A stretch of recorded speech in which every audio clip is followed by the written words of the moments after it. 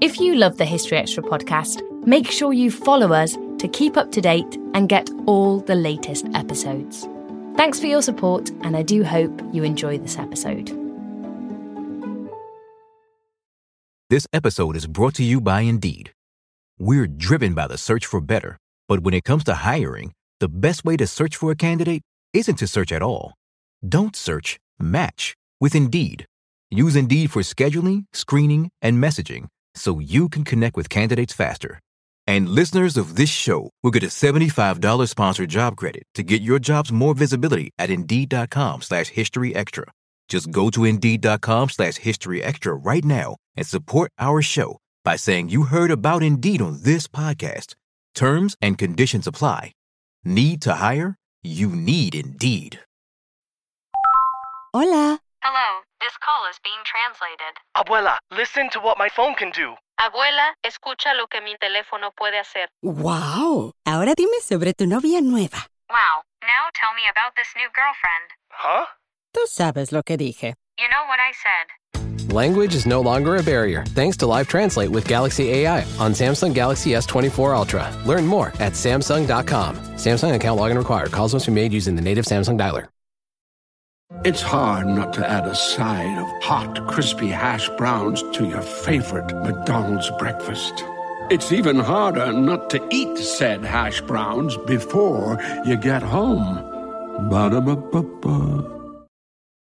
Why is it that with sparkling water, I'm always playing guessing games with what flavor I'm drinking? Is it citrus? Is it aluminum can flavored? Not sure. Sparkling ice, though, they really mean flavor. Like in-your-face flavor. Orange mango, black raspberry. Don't even get me started on the strawberry lemonade. Kiwi Strawberry slid right into my taste buds DMs last night and let them know who's boss. No subtleties there, and no sugar either. But it does have vitamins and antioxidants. Find sparkling ice at a major grocery store or club retailer near you. Sparkling ice. Anything but subtle.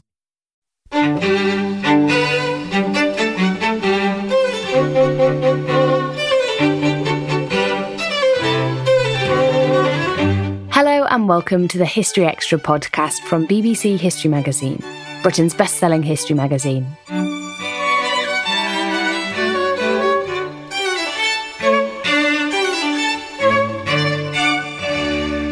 I'm Ellie Cawthorne. After the fall of the Berlin Wall and the collapse of communism in East Germany, tens of thousands of Stasi officers suddenly found themselves out of work. For decades, the State Security Service had been a pervasive and terrifying force in the lives of millions of East German people. But what would happen to them now? In his new book, The Grey Men, the ex-FBI agent Ralph Hope tracks down the former Stasi officers, showing how they reinvented themselves over the following decades and rarely faced the consequences of their actions. He was joined in conversation by BBC History Magazine editor Rob Attar.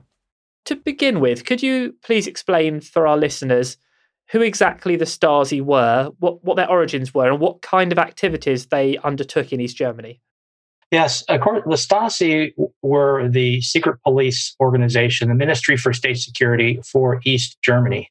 They had their roots at the very beginning of the Cold War, after the Soviets left Germany, and they needed an internal security service of their own.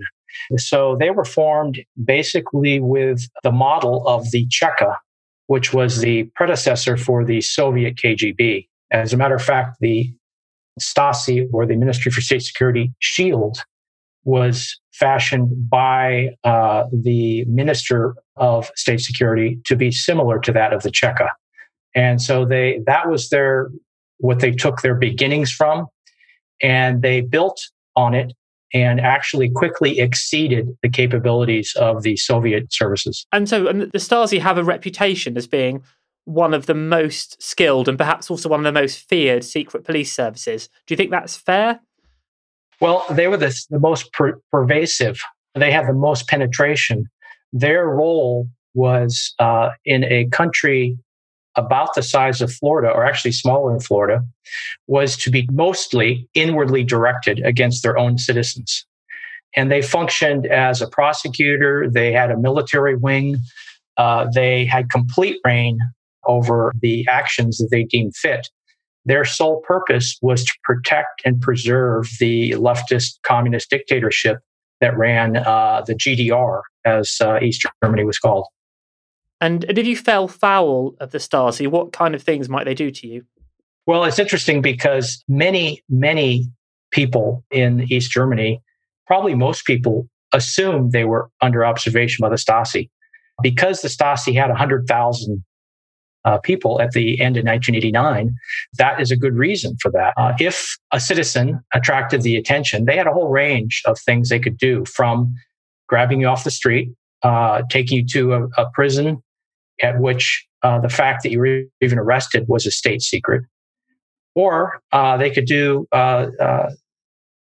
other things, such as prevent you from getting into a university, prevent you from getting a job, prevent you from traveling abroad, and a whole range of things designed to basically control the individual citizen. And that's the unprecedented thing about the Stasi, is that because they had 40 years to perfect this, whereas the Gestapo operated for 12 years. Some people like to compare the two. There really isn't a comparison. The Gestapo, of course, were horrible. They supervised the Holocaust. The Stasi, when they began, within a few short years after they began, they quickly exceeded the capabilities of the Gestapo. And then as far as personnel, they doubled that capability every 10 years. So there was little that could be done in East Germany by anybody that would not, at some level, be observed either directly by the Stasi or by one of their hundreds and hundreds of thousands of informers that they called unofficial employees. And that is part of the true, one of the fortunate tragedies of this is the numbers of people that quickly were turned against their own family, their own neighbors, and how easy the Stasi were able to do that. And so how many people would we say were victims of the Stasi over the 4 decades or so of the GDR? It's estimated about 400,000, and about 280,000 were imprisoned. And the 400,000 is a number that is people that weren't in prison but were victimized in other ways. Likely it's much higher than that. Germans, and even today, probably especially today, don't like to talk about it. And so if you were a victim, if you had your life diverted from your dream of going to the university and instead had to work as an auto mechanic for your entire career, you may not even know, or you may not want to admit that you were a victim of the Stasi. And so it's very difficult to quantify, but those numbers, I think, are a good starting point. And this is quite a high proportion of the population, isn't it? Because East Germany didn't have a huge population to start with. No, in the late 80s, I think it was around 16 million. Again, that's comparable to the population of Florida. And if you look at the number of offices and the number of people they had directed inwardly toward these 16 million people, it's pretty overwhelming. They also had a foreign intelligence arm that did operate outside of East Germany and throughout Europe, and that the actions of that arm that they are called the HVA is another quite intriguing story on not only what they did, headed by a well-known person named Marcus Wolf, who was commonly known as the man without a face, to what they did after the wall came down to preserve their networks. And that part of that is what's included in this book. So now I guess we come to the pivotal moment in your book, which is 1989, 1990. The Berlin Wall comes down. Germany is united. What happens to the Stasi at this point? Well, first, I think that in many cases, they had seen something coming for quite a while. Money had been transferred out of East Germany to various places, most of which has never been found. We're talking of hundreds of millions in Deutschmarks, but also in other currencies. And once the wall fell, the most ambitious of them, which they had many very educated, ambitious people, immediately rolled into other jobs. In some cases, entire sections of the Stasi were rolled into creating commercial enterprises in Germany, some of which are still operating now. And many of the files that were never found or were destroyed contained highly incriminating information, not only about people in Germany, but throughout Europe. And that was also a point of leverage that they successfully used because people continued to be afraid of them. And I think to some degree, there's still that fear in Germany and throughout Europe. So as your book details, so many former members of the Stasi end up having successful careers in many ways. Was this because people didn't know about their past or were prepared to overlook it? Well, it's interesting because in my time in Eastern Europe, whenever I was in Germany and I brought this topic up about the question that started all this for me, it was a question because I'm trained as an investigator. And my question was, what happened to these guys? What are they doing? And so I asked a lot of people, a lot of Germans, this question. And when I asked regular citizens, people that, I would come across in Germany, I would frequently get a response of a look of quiet desperation. When I asked a person in government or somebody who is a Stasi expert in Germany, the response was more like embarrassed silence.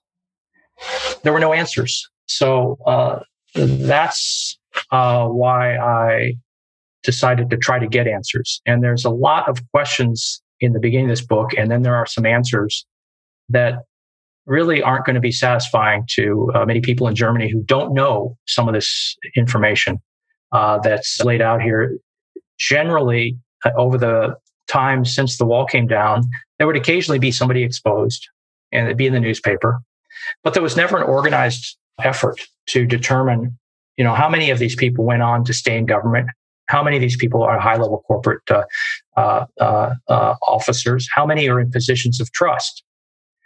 It's not necessarily a problem if one of the 100,000 Stasi members is working in a particular job, but it may very well be a problem if there's no transparency and if that person is in a position of trust, perhaps dealing with victims, perhaps dealing with foreign policy, perhaps being a police officer.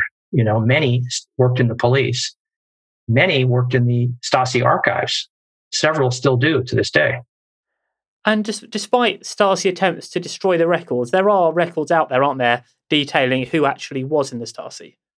It's very interesting because when the wall came down, the Stasi operated very meticulously, but in a pre-digital age. That's why there were 112 kilometers of paper files. Today, those files with the flick of the wrist would all be gone. But then all they had was shredders. And when they started shredding, they shredded thousands of bags of records. And they also, the Foreign Intelligence Arm, the HVA, successfully shredded their own personnel files.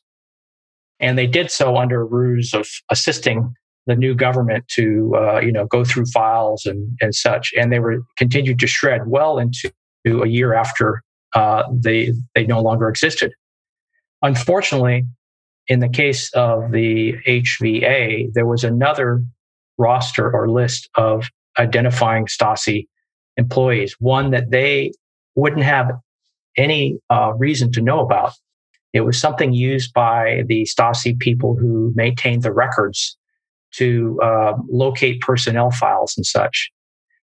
And that file was then found, which contained the names of every Stasi officer who was employed at the time the wall came down.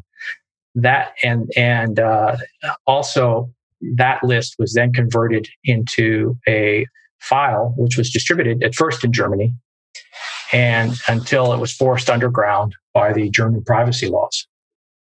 And despite the suffering that the Stasi inflicted on so many tens of thousands, hundreds of thousands of people, am I right to say that virtually none of them were ever prosecuted? I tried to determine how many of the Stasi officers were actually served jail. There were many, many investigations opened after Germany was reunified. So some people had reason for hope. There were very few prosecutions actually filed, and there were even fewer convictions for a Stasi officer doing something as part of his employment. Of those convictions, I found only one case of a Stasi officer who served jail time because of something that he did as a Stasi officer.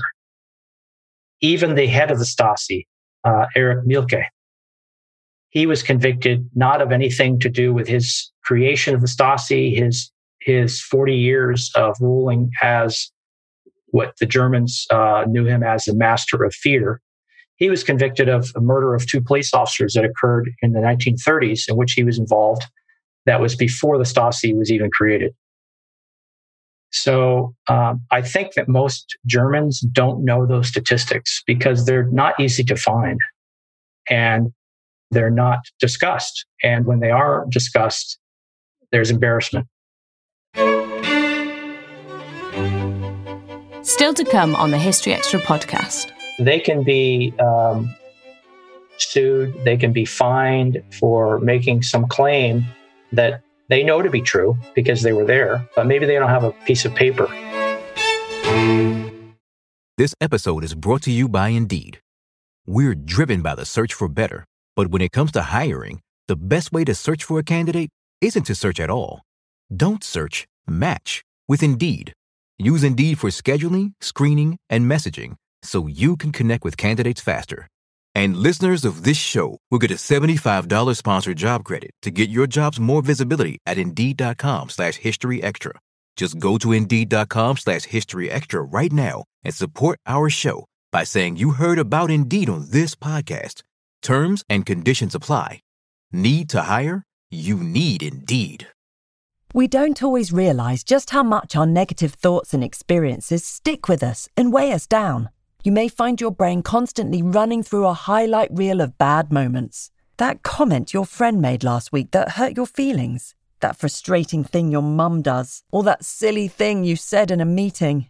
Maybe it's time to get it all off your chest. Whether it's a tiny annoyance or something much bigger, talking about it can give you some relief and lead you to a potential solution. That's where therapy comes in. It's a safe space to share whatever's weighing you down and learn to process it, so your internal highlight reel can focus on the good stuff. And BetterHelp offers affordable online therapy on a schedule that works for you. Connect with a licensed therapist by text, phone, or video call. Start the process in minutes and switch therapists anytime. Let it out with BetterHelp. Visit betterhelp.com/historyextra today to get 10% off your first month. That's BetterHelp, HELP.com/historyextra. Hola. Hello, this call is being translated. Abuela, listen to what my phone can do. Abuela, escucha lo que mi teléfono puede hacer. ¡Wow! Ahora dime sobre tu novia nueva. Wow, now tell me about this new girlfriend. Huh? Tú sabes lo que dije. You know what I said. Language is no longer a barrier thanks to Live Translate with Galaxy AI on Samsung Galaxy S24 Ultra. Learn more at Samsung.com. Samsung account login required. Calls must be made using the native Samsung dialer. Do you think that part of the reason why so many ex-Stasi people have just been able to carry on their lives was that the new German state was trying to bring the two sides of the country together and didn't want to stir up old wounds or just wanted to sort of move beyond the past? Well, when they had that unification agreement, it was quite amazing to be able to unify 2 countries in basically a year. I mean, it was unprecedented. In the rush to do that, there was a lot of things in the unification agreement that were later, I guess, discovered. And one of those was that if you had been trained by the Stasi to be a lawyer at the Stasi University, which was in Potsdam, that you could practice law in unified Germany. The only problem was that the legal training at the Stasi University was not designed to teach the Stasi officers how to represent clients. It was designed to teach them how to protect the state and how to protect the Ministry for State Security. So thousands of lawyers were unleashed following this that undoubtedly many citizens dealt with not having any idea that they were former Stasi officers.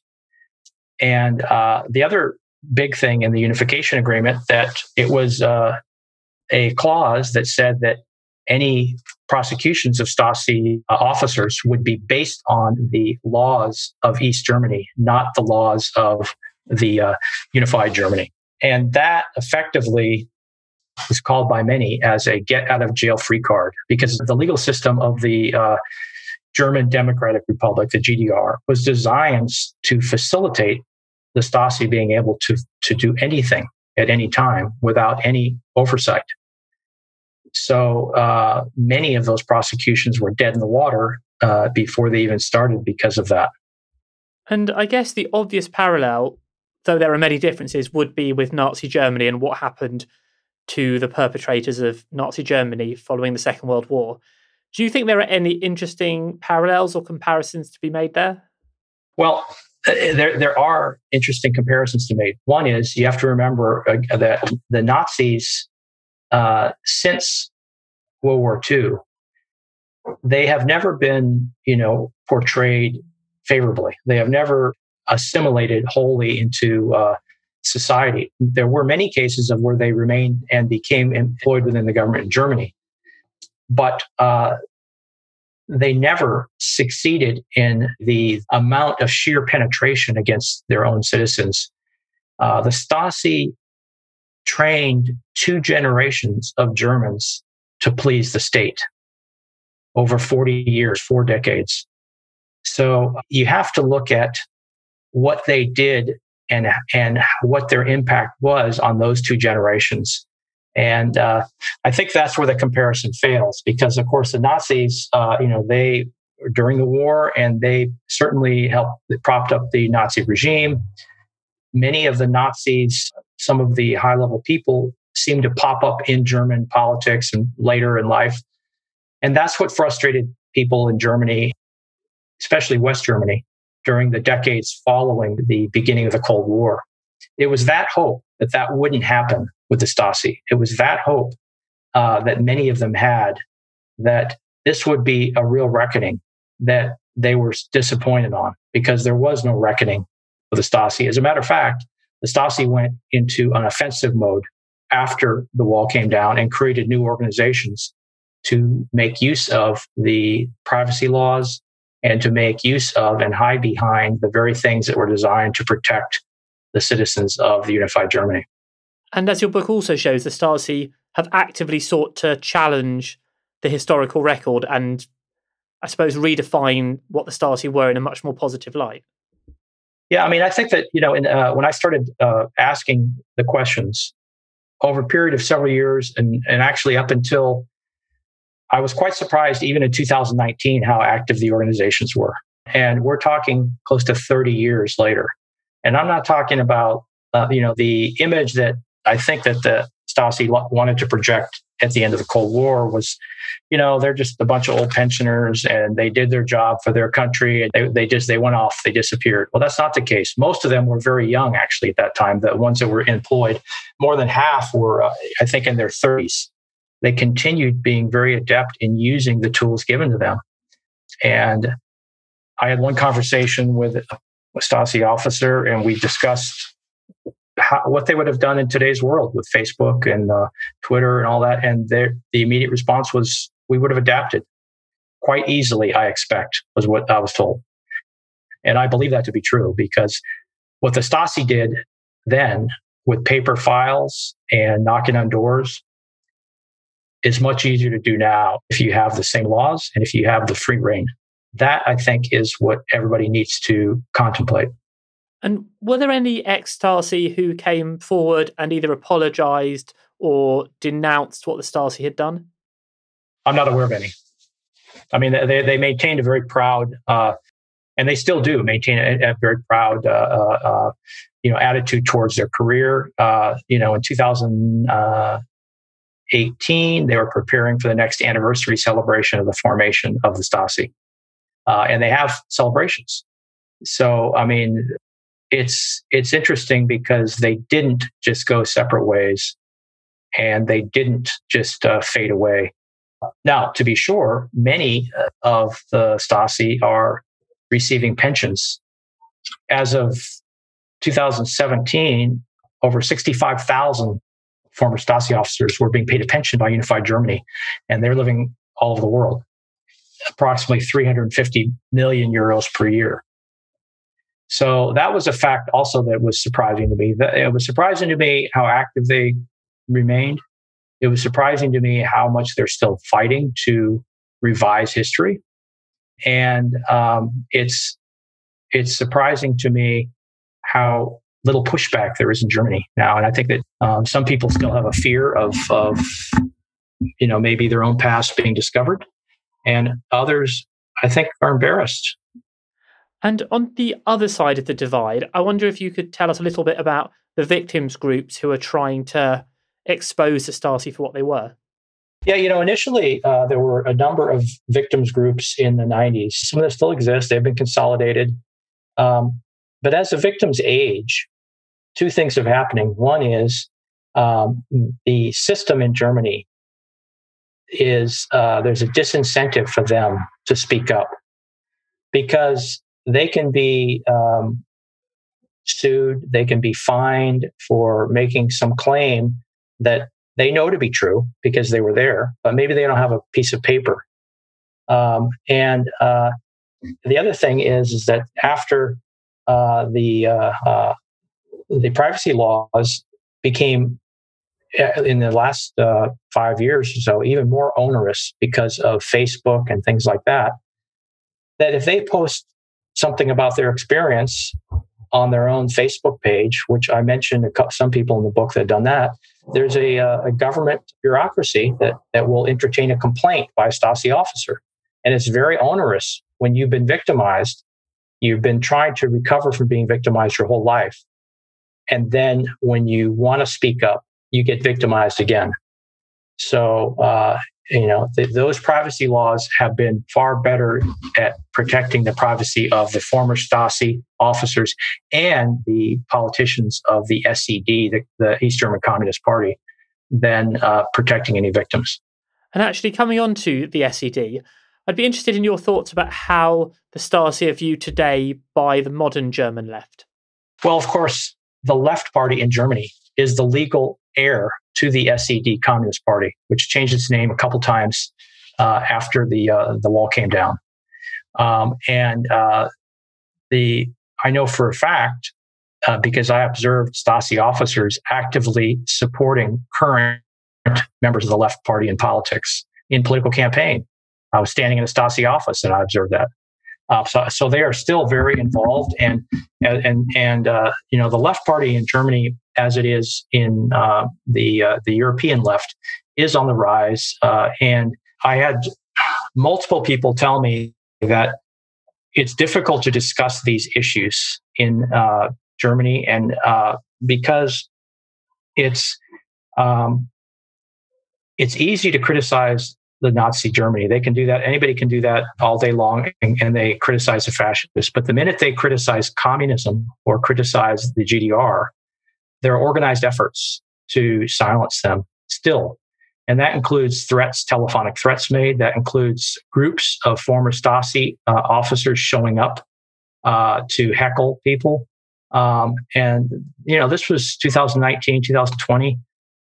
That's happening. And that, I think, was surprising to me, that after this long, the system hadn't dealt with those issues in efforts to preserve historical fact and clarity.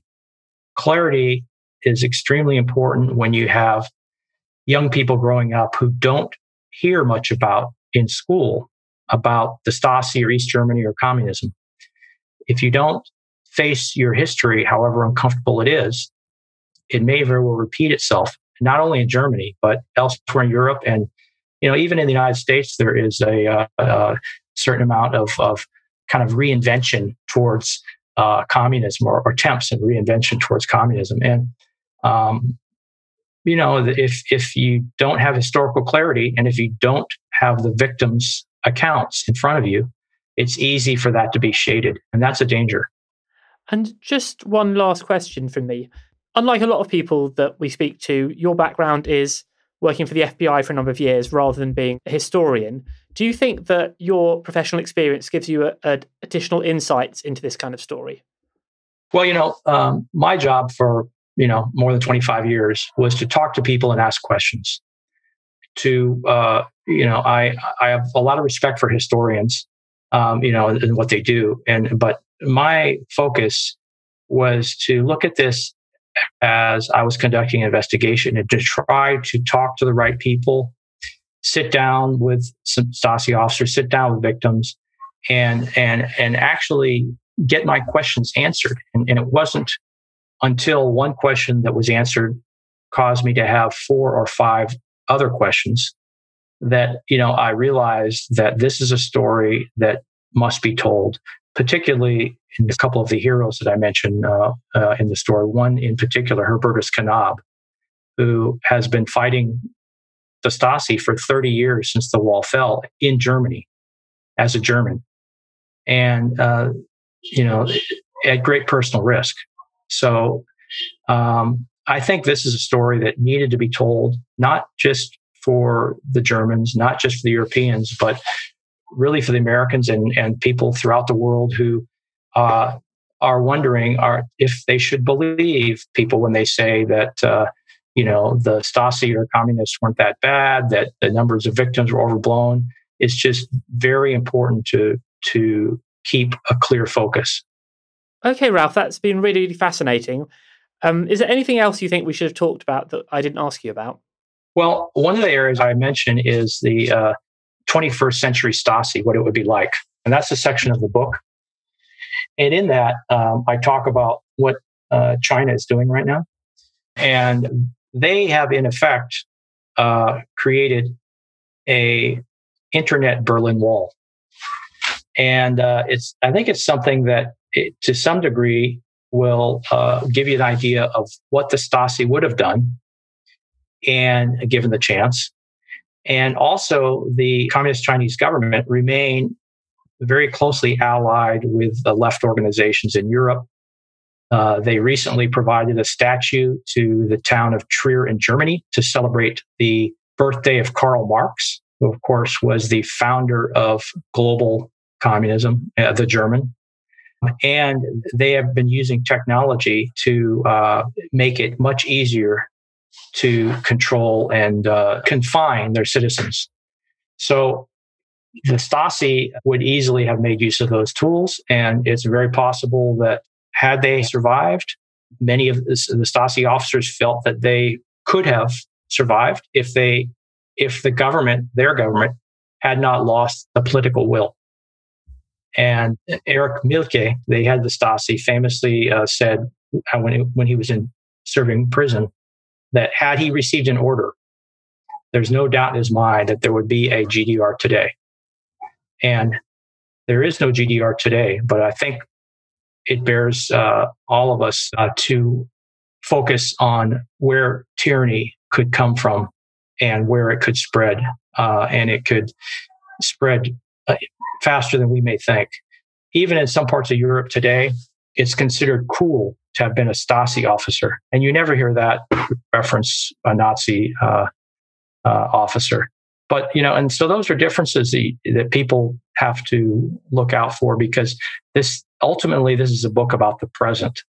And, when people read that last section, those last chapters, I think that's what I would like to leave them, is that it's very important to look clearly and to remember clearly, and to remember who the victims were and who the perpetrators were. That was Ralph Hope. His book, The Grey Men, Pursuing the Stasi into the Present, is out now, published by One World. Thanks for listening.